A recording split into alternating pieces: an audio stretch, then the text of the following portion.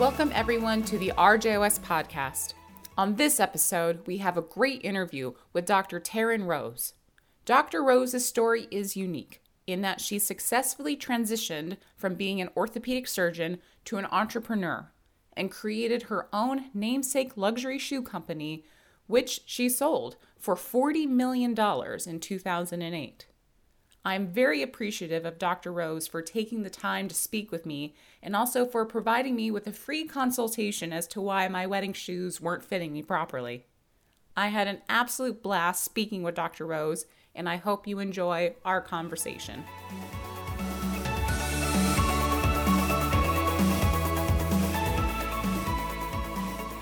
Dr. Taryn Rose, thank you so much for joining us on the Ruth Jackson Orthopedic Society podcast. I am so excited to speak with you today, and I really appreciate the time that you're taking to speak with us. It's my complete pleasure. Awesome. Well, I would love for you to introduce us to who you are, where you went to your childhood, where you went to medical school residency, and your life after residency. Sure. So, I started in America as a refugee. Mm-hmm. So imagine a 7-year-old girl, 3 days before the end of the Vietnam War, being shuttled to the embassy, not really knowing anything except for we're going to America. And because of my personality, I was actually excited about it. And I was jumping up and down thinking, okay, this is an adventure. And to this day, I still love to travel and see new places. So we made it to an island called Wake Island. And there, my parents were asked where they would like to go.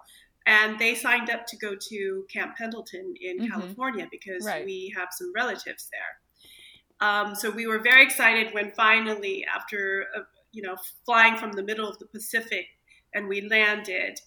The only problem was we were in Arkansas. No. Yes. Well, nothing against Arkansas, but that's certainly different. Exactly. I mean, it's very different. We didn't know anyone there. And my father, who is a doctor, had to cold call other doctors from the phone booth in the camp because we needed a sponsor to get out of the camp.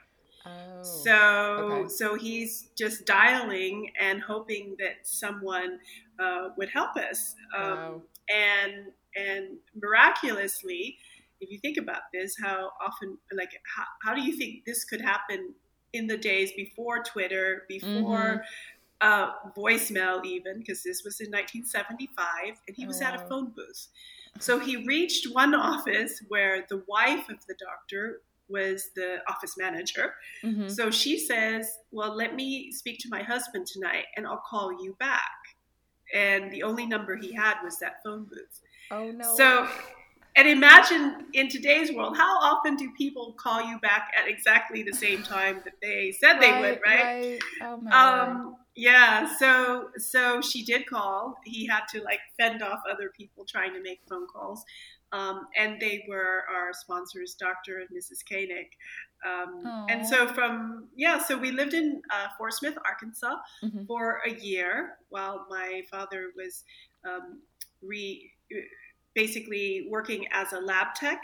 And he was studying at night for his board exams. Back then it was called the ECFMG. And then we moved to Missouri after he passed that because he decided that he wanted to be a pathologist. So he redid his residency and went into pathology. Wow. And in a way, I understood his decision, but it was kind of sad because he loved patient care, but he was concerned about having discrimination. True. So he thought it was better to go into a field where you didn't have direct patient care. Right. But the good news is, at the end of his career, he went back to patient care and really enjoyed that part.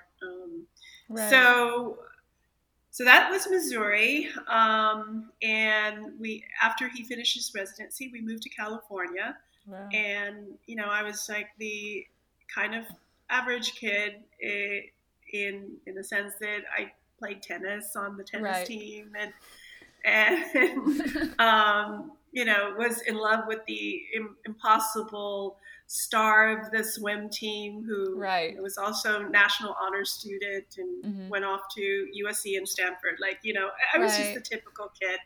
And I went to UC Irvine for undergrad. And I thought for sure, so there I studied both biology and philosophy because I wasn't sure if I would go into medicine or law. And then with so much pressure from my parents, I decided, okay, I'll go into medicine. It happened to be very easy for me, just being my ability to learn. And I went to USC Medical School. And I went into medical school thinking I would become a dermatologist, of all things, because back in those days, so I went to medical school 88 to 92. That was before every dermatologist had their own skincare line. So I worked for Estee Lauder to pay for college. And I thought, if a dermatologist could come up with a skincare line, I think women would really gravitate towards that. So that was my plan, because I've always been very entrepreneurial. And then once I got into medical school, I remember meeting Dr. Donald Wiss, who's a very prominent trauma surgeon. And it was like one of those moments in your life where you sort of fixate on someone. You know how like those little ducks will imprint on someone and just follow them. That was me with Dr. Wiss, and it made no sense. I'm 5'2", and I walked up to him after the lecture and I said, Dr. Wiss, do you think women can become orthopedic surgeons? Like, so naive, right? Right. And he said gruffly, well, of course, why not? And that was it, because that was Dr. Wiss. And he's the nicest guy, but everyone was so intimidated by him. Right. Except for me, because I didn't know any better. So from that moment, I just said, okay, I'm going to become an orthopedic surgeon, even though I knew how hard it was going to be because the standards for getting a residency spot was so high. And I'm not going to lie, I'm not the valedictorian of the class. I'm a solid student, but not certainly the valedictorian. But my approach was different. I showed up every Saturday morning at 7 a.m. for grand rounds, and I got to know, I basically followed Dr. Vangsness. I'm sure you remember Dr. Vangsness around. Right. And I just, I was just like sticking to everybody. And he actually had me write the student exam for the ortho rotation because, hey, I was there, right? And so that's one of my beliefs in life is that if you really love something, you are going to be present. You're going to be there, and people are going to notice, and they're going to give you opportunities. So, and I made up for my lack of being the valedictorian in other ways.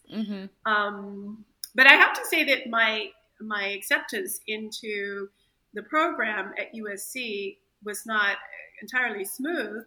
Not from the attendings, because I was very fortunate that our chairman, Dr. Patsakis, was very much supportive of women. He, in his first year as chairman, he chose 4 of us out of 12 spots, which was record breaking. Right. But it was actually from the residents. Apparently, there were 3 men who wrote a letter to Dr. Patsakis, who said that they felt I was inappropriate because I wore my skirts too short. No. Yes, and just bull BS like that. But, they didn't listen to any of that. I only found out because I was also very friendly with the secretaries in the chairman's office, because I'd go in there and say hi, so I found out about that. I'm like, oh my gosh, thank goodness no one listened to that.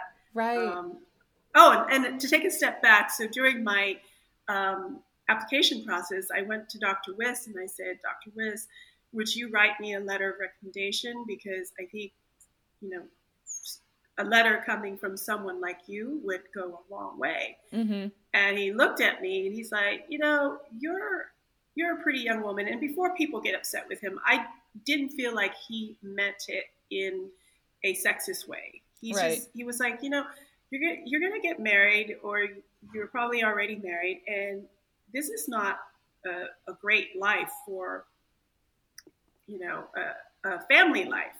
And because I don't think he was ever home. Right. So he said, why don't you try PM&R? No. And go do a rotation. And if after that you still want ortho, I'll write you a letter. So I did. I went to Washington, D.C. to, forget where it was. I did a rotation in PM&R. And I swear I was so bored. I thought I was going to die. And I came back and he honored his word. I said to him, I said, I was totally bored and I really want this. And he wrote me a letter. Wow. So I really appreciate the fact that he was so supportive. And men like Dr. Pizzakis and Dr. Tolo. Right. So I was very, very fortunate. Not that there wasn't discrimination, sexism coming, and actual harassment coming from other people. Right. But I want to be balanced and say that I also had a lot of support. And in fact, one of the authors of that famous letter, after he worked with me, I was a third year and he was a senior. To his credit, he came to me and he apologized. He said, I was one of the ones that wrote that letter, and you're the hardest working resident I've ever worked with, and I really want to apologize. So I have to say, you know, that was big of him, because I didn't know the identity of the people. Of the three. Right. Yeah. So, so I was going through my residency, and you know how we have to do a research project. Yes. And I decided, I don't know, I forgot how I connected with a researcher about diabetic shoes. But I became very interested in the fact that the number one reason for non-compliance with footwear for diabetics was that they were horribly ugly. And I've always been a very fashion conscious woman. Right. So I said, okay, well, maybe I can combine my two interests. And I ended up going to Nike to have help to build shoes according to my specifications. Now, they weren't going to go on in Vogue magazine by any means, but they were much better looking. And we did see an improvement in compliance for diabetic footwear. But that was where I learned about shoemaking and became interested in the shoe industry. So when I finished my residency, I thought to myself, as I was actually going to go into hand. I was going to do a hand fellowship or apply for a job. And as I was filling out the applications, I just had this dread. I was like, I don't think this is my path, which was very unusual. I can just see how, well, of course, my parents were like, oh my God, what are you doing? And it took me 6 months while I was studying for the boards to come to the conclusion that I would regret forever if I didn't try to start a shoe company. Right. Because I really felt that I could make a difference. And I had that vision or that intuition that I could make a difference then. But now I know for sure that it requires someone from outside the industry for many, many different reasons to really push for the innovation in women's footwear. There's a lot of innovation for sports, like Nike does an amazing job. All of the big sports brands have a lot of money for R&D and development of new technology, but not for women's dress shoes. As I say, why can't we get a man on the moon, but we can't get a woman down the street comfortably? Right.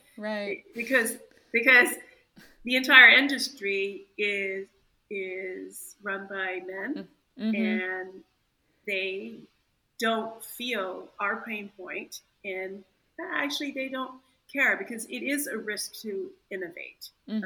It's very expensive to change how you've worked for decades and for over a century. Nothing has changed in how shoes have been made.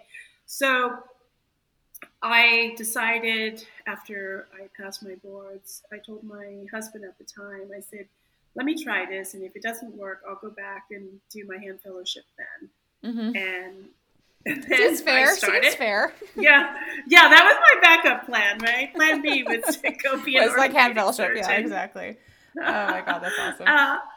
And I just want to clarify that it wasn't that I didn't enjoy orthopedics. I loved it.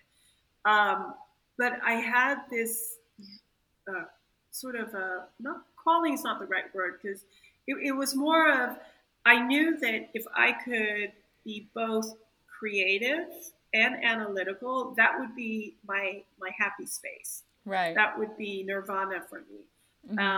So I started my company, and I was very fortunate that back then it was easy to sell to Nordstrom because the buyers were in the store. So, I'm used to stalking people. So instead of attendings, I moved over to the buyers, and I got my first order from Nordstrom, which then brought in a lot of independents. So next thing I knew, I was on Oprah, and my business went from 8 million to 16 million in 12 months. Wow. And that was difficult in of itself. There's, those are great numbers, good news, but there's a lot of work that has to be done in the background to keep up with that growth. It's sort of like the human body. Right. When you have fast growth, there's a lot of stress on the body while you're growing. Yeah. Then in 2008, so we were sold in all major department stores. Right. Over 300 independents. I was in Harrods. So we were starting to go international. But I have to say that by 2008, I was getting burnt out. Right. And so you can imagine, how tough a person like me, how tough I am. But it was the business in the shoe business is very, very hard because you're constantly running. So I do the collection, go to Italy, fix the collection, edit it, come back, and I'd have to focus on marketing and sales. And it's just like rinse and repeat. You're just the only time I got some rest was in June, and for a couple of weeks during the holidays, Christmas right. and New Year's. Right. So it was a lot of travel. I was on the road 220 days out of the year. Oh my gosh. Yeah. So an offer came in 2008 to buy my company. And on hindsight, I would say I shouldn't have sold, but at that moment it was exactly what I needed because I didn't see a way out. On hindsight, I would have done things differently. But I sold, and I was very lucky. I got the wire 2 weeks before the Great Recession. Oh, wow. So better lucky than good. Yeah, exactly. Wow. And I can still remember, like, in June of that year, I called up my lawyer because the negotiations, the sales process had been going on for almost 6 months. I said, okay, why are we still not in closing this? What's going on? And he's like, oh, there's three little points that we have not agreed on. I said, what are they? And they weren't that important to me. So I'm like, just give it to them. I want this done. And thank goodness I did, because otherwise I would have been in a lurch. Because so many of my fellow entrepreneurs that did not close before the Great Recession, their deal completely fell apart. Right. Yeah. So then I was hanging out. I was spending time with my young children. I have 3 kids who are now 20, 16, and 15. Okay. And so I was very lucky to have the time while they were toddlers to spend time with them, because I feel like as babies they don't quite know, who feeds them, and right. And then as teenagers they don't want you, so there's that sweet spot. Yeah, that like between 3 and 10 where they just love you and they want to be with you, and I was very fortunate to have those years with my kids. And then in 2014, my partner now, Enrico Queenie, he's both my life partner and my business partner, contacted me, and we had met 17 years prior, because he was the best friend of the 2 guys who helped me get started in Italy. One owned a factory and the other one had a tannery. And he reached out to me and he said, I have this technology and it would make shoes more comfortable. Would you be interested? I was like, yeah, sure. When I'd be interested in seeing it. But he shows up at my house with 3 days notice. And oh my gosh. he put the prototype. It wasn't quite this, but I don't know if you can see the carbon fiber piece. Yes. So I saw that on my kitchen table and I'm like, oh my gosh, that's it.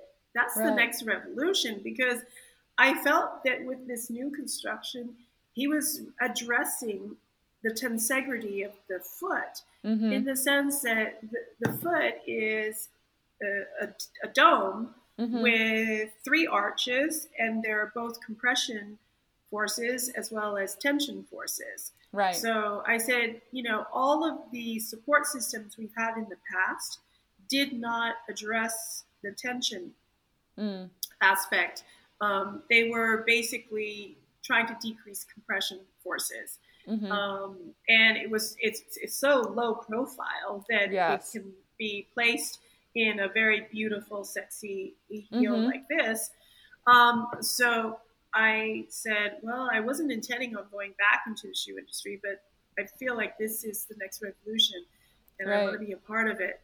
Because I think that if I had to say what motivates me, it's not the money, it's leaving behind legacy, leaving behind the legacy of hopefully being able to say that I had a part in changing the shoe industry. Right. So that's amazing. My main motivation. Yeah. No, that's anyways, awesome. I've been going on and on and on. So no, it's fantastic, and I think No, what I would love to hear is what I love about your story is that you literally just said, so I just started this company, and it's literally but I can only imagine that like starting a company requires so much more effort and all these sorts of things, and so I would love if you can kind of just delve into those moments, like how do you create a shoe company? How do you get your foot into the door? Yes. So I always tell fellow physicians, we are smart enough to get through medical school and through residency where we are taught to learn what we don't know, right? No one's sitting there spoon feeding, especially at County. Right. It's real. It's so true. So you want to do one, teach one. So I basically got a bunch of books and read about how to write a business plan. I think I read 3 books about that. And and I would stay up all night. This was before they had programs to basically walk you through it all. Right. And, the funniest thing that I actually had to learn was how to use a fax machine. I'm so old. I was used to walking into the secretary's office and saying, okay, you send this fax off, right? Right. So I had to learn a lot of sort of those skills to, I taught myself how to use an Excel sheet. Right. I had no need before. And then the Small Business Administration has great resources. So I went to classes about how to write a press release, a class teaching me how to use Excel. Right. And so I was completely self-taught. And as physicians, we're very fast learners. I remember the one good thing that I did was from the very first month, I kept really great financial records. And that's very important when you sell, is if you have all of that organized, it's much easier because whoever's buying your company is going to want to pick everything apart. But anyway, so I had 6 months worth of financial documents, and the accountant came in and he put together the report, and he taught me how to read a financial. And then 3 months later, for the next quarterly, he came back and I said, oh no, that number's wrong. And he's like, what do you know? I just taught you how to read this. It's not wrong. And I said, no, I think so. Can you look at it again? And he came back. He's like, oh my gosh, you're right.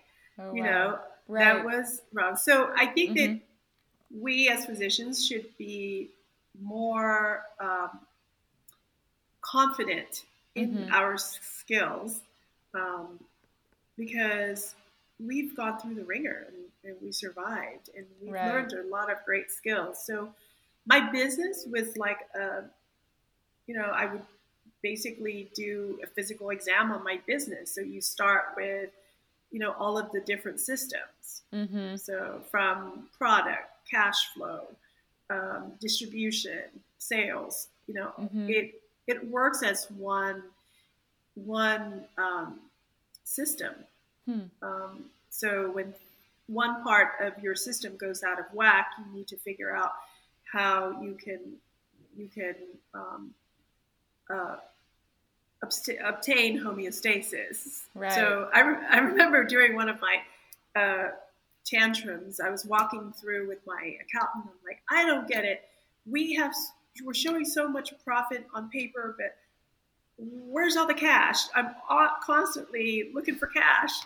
And he's like, look around. There's $4 million worth of inventory, sitting here. Right. So it's there. So you have to release that. And so I went and told my salespeople, okay, there's a bonus for you to get rid of 30% of this. So that's just, to me, it's common sense. I think that in today's world, what I'm having to learn more, because I built my first business before Facebook, before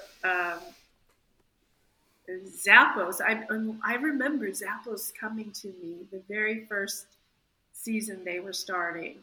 Wow. And basically begging us to sell to them. And I was like, well, first of all, we're a luxury brand. Second of all, why should I drop ship? Why am I doing all of the work and you get the benefit? And so the next season they came back and they said, okay, now we have a luxury category and we'll actually buy the inventory. And that's when I said, okay. Right. And I, met Tony Hsieh, who was in the middle of all of the desks, all the cubicles, sitting inside a tent. That was his office. Wow. Yeah. So, oh my gosh. So fun times. Yes. So I feel that there's a lot of resources out there that you can be self-taught. But it also depends on what type of business. So, you know, if you are going into technology and it's going to require a lot of cash burn before you can monetize, that's different. True. I've always run my business to try to get to profitability as fast as possible because I grew organically. I didn't have my first investor until 7 years into my first company. And with this company, we are still self-funded. And we're able to do that because I focus very much on profitability because we take that profit and put it back into growth. And, you know, it's not to say that we won't take on investors in the future. It's just a matter of we want to get to a point where we hold the power and the leverage because, as I said, my focus is not on money, but leaving a legacy. And when you bring in venture capitalists who only care about money, then my concern is I may not be able to leave my legacy.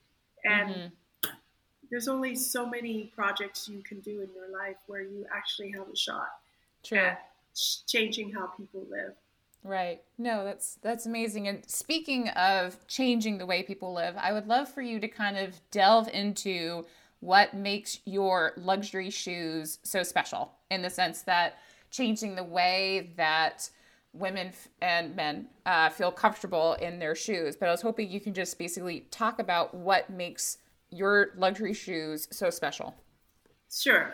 So the main difference is our patented proprietary technology that's called ALIA, Active Lift in Alignment. That's the acronym. Because it's the first dynamically responsive support system for shoes. Because every other support system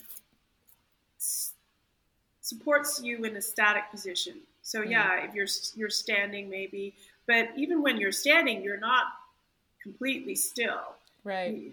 And of course, when you're walking, your foot goes through the gait cycle and it's dynamic. So it doesn't make sense to block you in one position. So that's the number one. And how we achieve that is through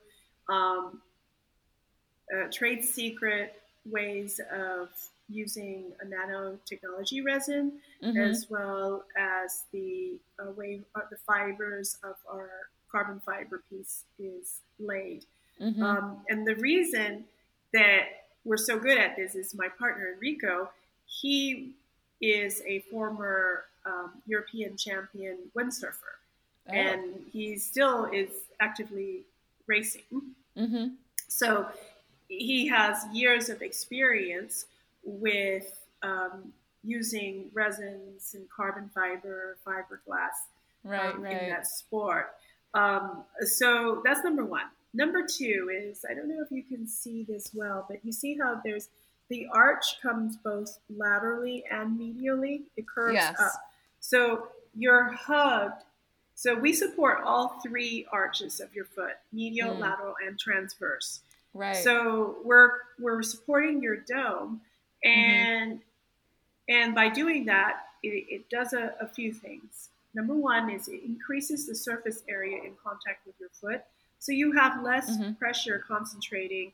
And for women in a heel, it's less pressure on the metatarsal heads because without that, there's so much increase in pressure, 7 times your body's weight when you go above 2 inches. The second thing is that because there's more in contact with your foot, you also have better energy return because there's not a dissipation of energy as you walk. Right. You also have more of your proprioceptive receptors in contact with your foot. So women, especially in a narrow heel like this, will report, "Oh, I feel very stable. I wasn't expecting that." And then when you are in a lower heel, in a flat, we find there's less fatigue and, of course, more comfort as well. As if you think about it, if you cross your legs and just look at your foot in a relaxed position. It's not flat. Right. You know, it wants to be slightly inclined, and there's an arch to your foot. So we try to use our technology to place you into that position of relaxation. So even in a flat, our shoes are not flat. Right. There's a slight incline. That literally is just, I love how amazingly like scientific that explanation was. That was absolutely phenomenal. Oh my gosh. I love it because most of the time I drone on to lawyers and they're looking at me like, oh my god. Yeah, exactly. Yeah, just put some shoes on me. Right, exactly. Get me to court. Right. So I love having an audience that can understands these things. Yeah, no, that's so. I've never thought about it, and I think when you have that narrow heel base, that's so true. Where she's like, I don't feel stable at all. So I think that just makes so much sense. And I love your story. Oh, and another thing. Yes. Can I say one more thing? Because I don't really talk about this because I can't make a claim without a larger study. But what my theory is that because our technology places your joints back into the optimal position, your soft tissue can then work in its optimal lengths as well. So we're finding, like with Enrico, he had a hot spot in his over his metatarsal heads that went away 2 months after he wore sneakers that we are building for men and women. But so I believe that the body is actually optimizing as it's wearing our shoes. Of course, I normally wouldn't make that claim until I had more data. But the other things I talked about, we do have data for that. So I'm comfortable saying that. But with this intimate group of yes, I know. That's just so amazing. And I know that you talk about the fact that you've had this trait of entrepreneurship and you kind of knew that you wanted to do this. What do you think the traits are of a successful entrepreneur? Like what do you think folks need to have in order to reach that level? You have to be able to tolerate risk. And that's a key thing. And I do believe that there is a genetic component to that. Right. On one of my trips to Hawaii to do an appearance at Neiman Marcus, I sat next to the head of psychobiology at UCLA. Right. Blanking out on his name, I feel bad because I often quote him. And he was writing a book about how America is so entrepreneurial because the people here have a greater prevalence of a gene. It's a dopamine gene. It's DR-7. The general population tend to have DR-4, which so they see that in populations that have migrated furthest away from their home base, let's say from Africa, there was a greater prevalence of DR-7.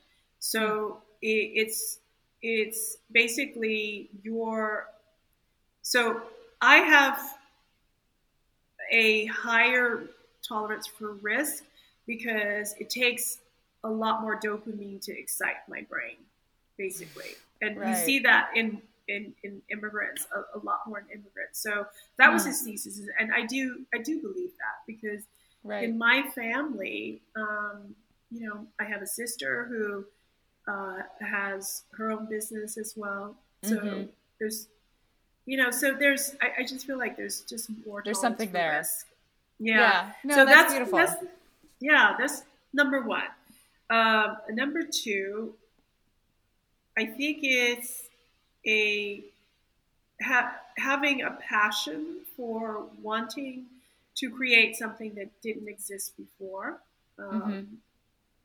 and seeing that and you're so passionate about it that nothing, it's not like I had an attending telling me that I had to wake up or not sleep at all overnight to write my business plan. Like, I just wanted to do that. Right. Mm-hmm. So that passion carries you a long way. And most physicians have that. Mm-hmm. So I feel that whether we practice medicine or we start a business, it requires the same kind of mindset and skill set. Nice. No, that's so true. And I know that we've talked a lot about a lot of your successes, and I hope this is not a sore subject, but I would love to talk about some of the times, the challenges or quote unquote failures that you may have experienced along your journey. Oh, of course. I mean, no one succeeds all of the time. Right. So I joke that, so I've had 2 failed marriages. So running a $40 million business has its toll on your personal life. On the business side, as I mentioned before, I think now on hindsight, it was a mistake to sell my first company. Right. The people who bought my company are now making minimum. They just bought the brand, just the name, and they're making a minimum $1 million a year for doing nothing. So I could have been the one to license out my name, right, if I didn't want to be the operator. But I don't know, for some reason, my lawyer didn't advise me. But I had my accountant who was in the business as my COO. They didn't give me that advice, so I had to learn the hard way.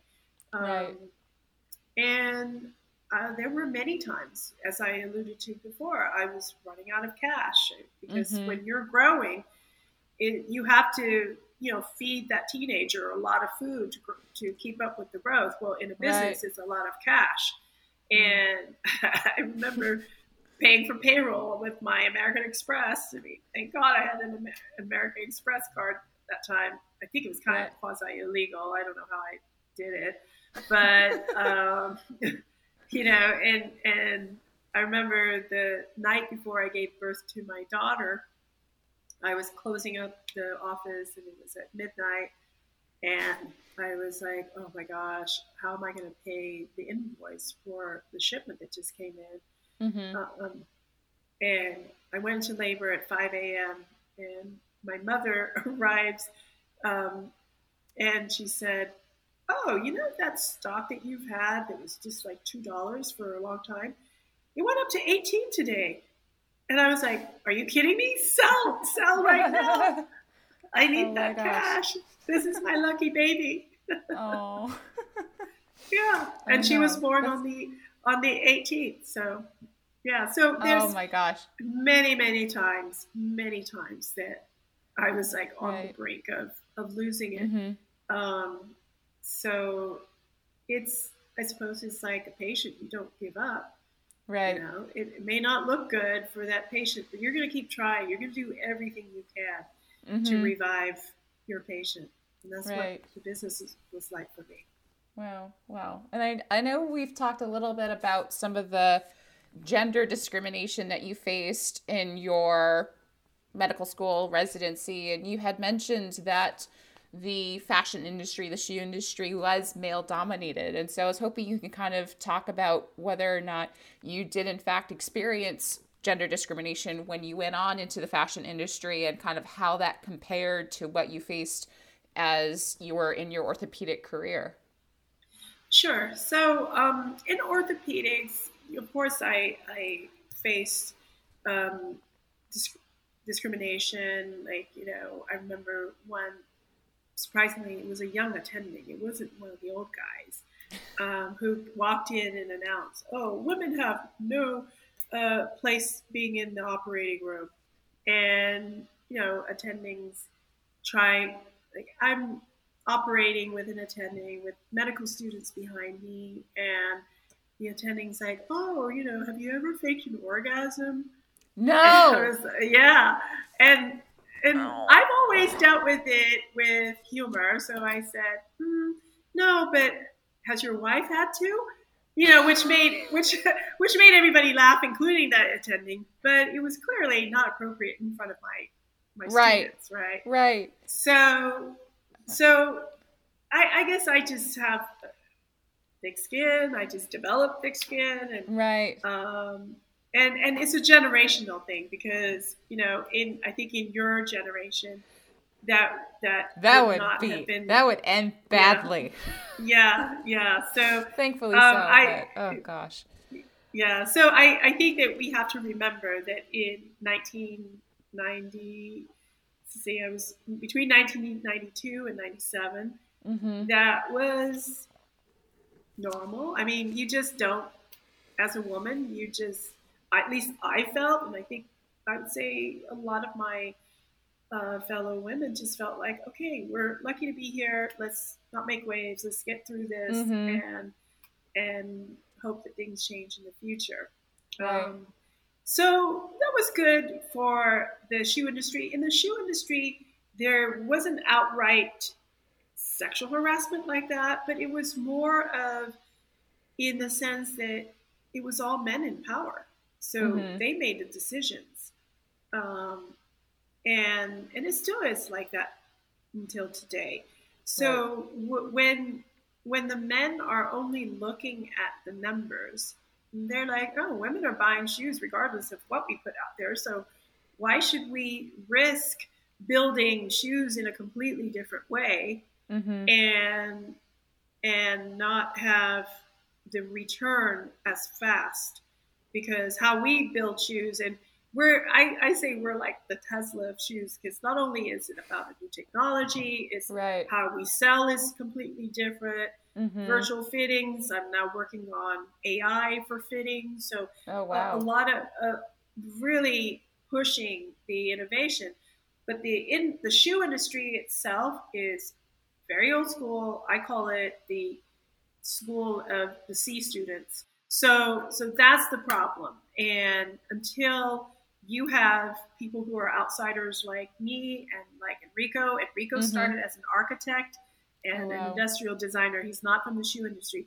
He was born and lives in an area full of shoe manufacturers who all think we're crazy, by the way, because our business model is very different. But he's not from the industry. So we do things in a completely different way. So, for example, of course, there is a charge, but we can actually make shoes for mismatched feet, because if you're more than a half size different, there's always going to be one side that's not comfortable. Right? It doesn't fit. And when you get up to a heel, that's even more challenging. Right. You're trying to do something that is a lot more demanding than going to Target. Right. So you've got to engineer and make that product so much better because you're demanding more performance. Right. So, and because Enrico and I personally see our clients for the most part, of course that will change with time, but when we, in this last 2 years, we've seen over 2,000 customers ourselves. We've noticed that the misconceptions, so the people who make the shoes never meet the final client. So the people making the shoes are just saying, oh, this has been how we made shoes for the last 100 years. Why should we change? Right? So yeah, so true. And Enrico and I are very unusual because we see the entire process. So there is a difference, for example, in volume in America than in Europe. This is anecdotal, but I see a completely different foot type with women from India versus women from Southeast Asia, like Vietnam or even Thailand, China. So I'm seeing these things anecdotally. And I would say, I don't know if it's just our clients, but women here have very slim, meaning low volume feet, versus in Europe. And what happens is if you're up on a hill, gravity is going to force you down. So if this is too much of too voluminous, you slide forward into the tip. Right. And that's why women are like, oh, these are so painful. What you need is less volume here to block you from sliding into the toe box. Right. We see there's like some women have really long, slim foot, so they might have the length of a size 40, but their volume is like a size 36. So they're not going to find, especially heels. Again, in heels, you're demanding more performance, so things have to fit better. And but even then, I often ask these women, I said, do you have problems with running shoes too? And they're like, yes. How did you know? I said, yeah, because I can imagine. Right. Or like in my case, my foot is wider in the front than in proportion. So I have a 37.5 forefoot with the length of a size 36. So there's a mismatch in proportions too. So we're addressing all of those foot types. Wow. So it's like the jean companies that now have different body types that they fit, because there's a recognition that we're not homogenous, and certainly feet are not, and it's actually very, very difficult and technical what we've done. And other people think, oh, how can they do this? This is not profitable. Because the people over here making shoes, their way of making a profit is to make as much volume as possible. So you're just cranking out as fast as possible. So maybe it takes another designer shoe to be made in 30 minutes.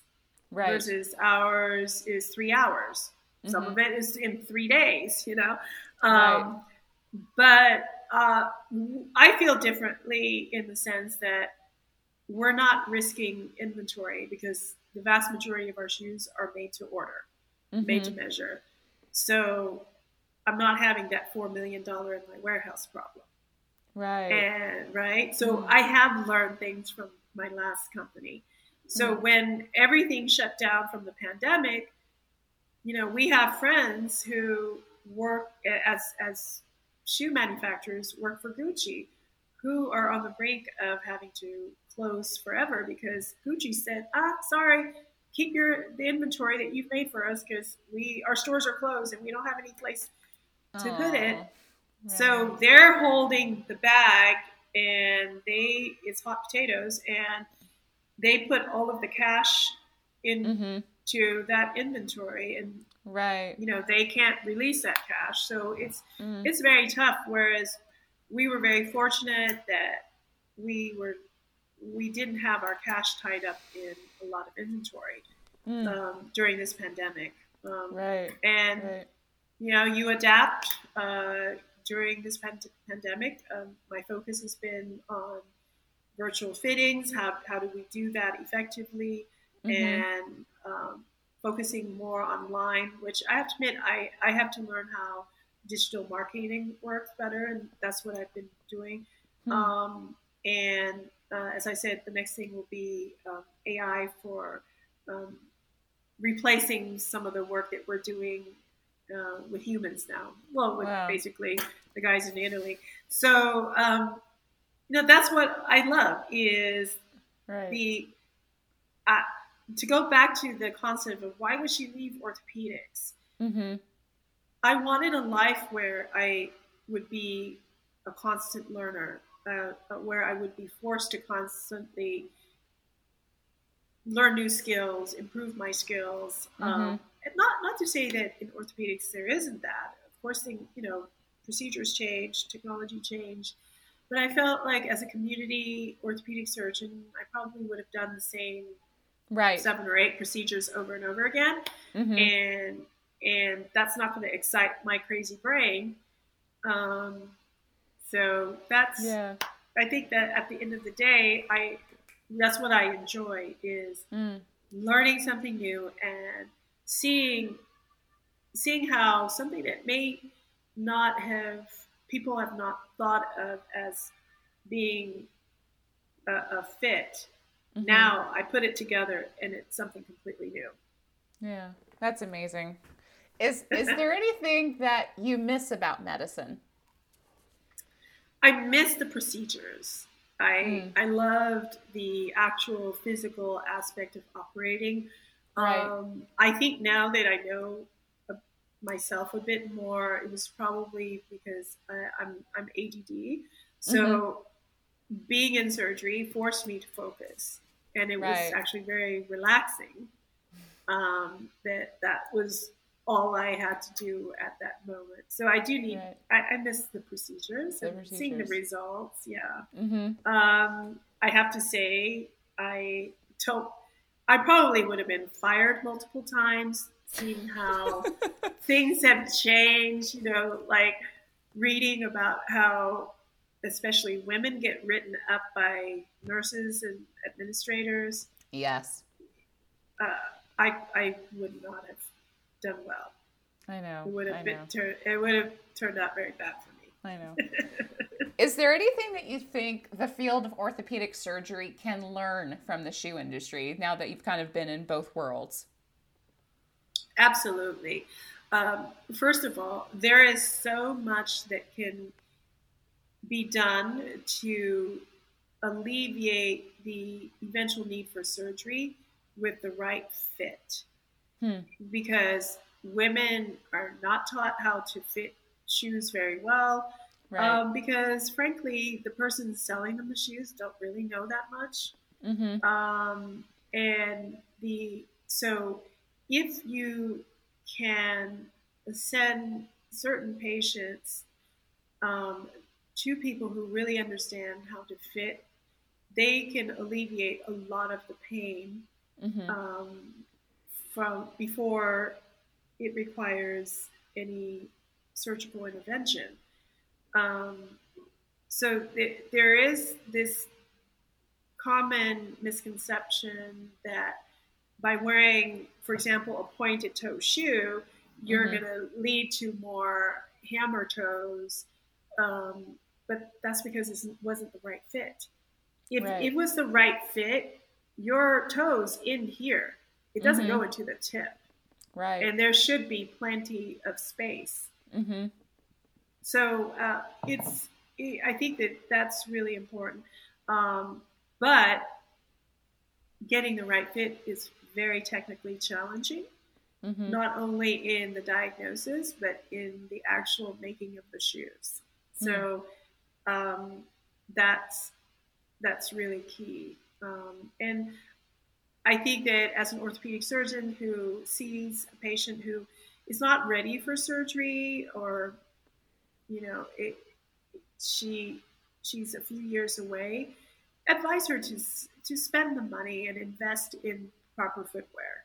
Right. I think that would be a really solid investment for a lot of women. Right. No, it's so true. And Dr. Rose, I really appreciate you taking the time to speak with me. And so I would like to ask my final question to you, and that is, what advice do you have for orthopedic surgeons, both who are interested in entrepreneurship as well as those who are not? My motto has always been, I feared regret more than failure.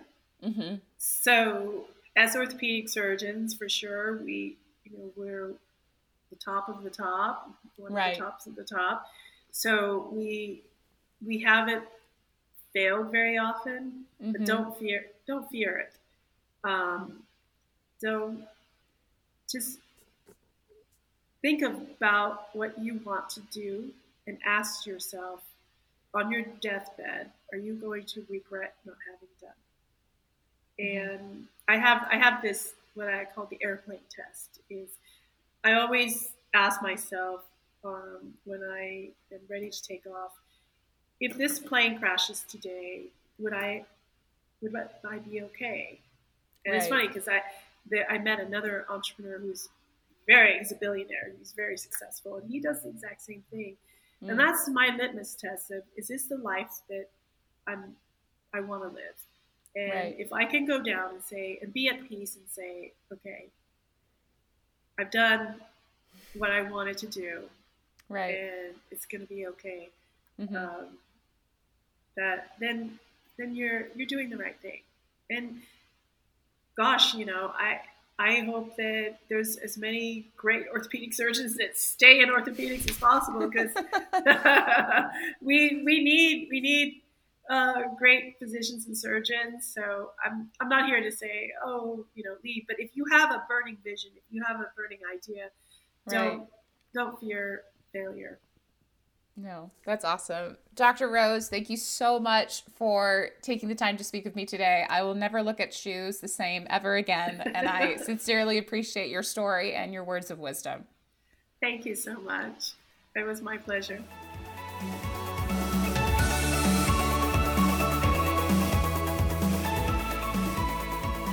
Thank you so much for joining us on this episode of the RJOS podcast with Dr. Taryn Rose. Please subscribe to our podcast to show your support. I would like to take this time to thank my lead editor and co-producer, Andrea Munger, without whom this podcast would not be possible.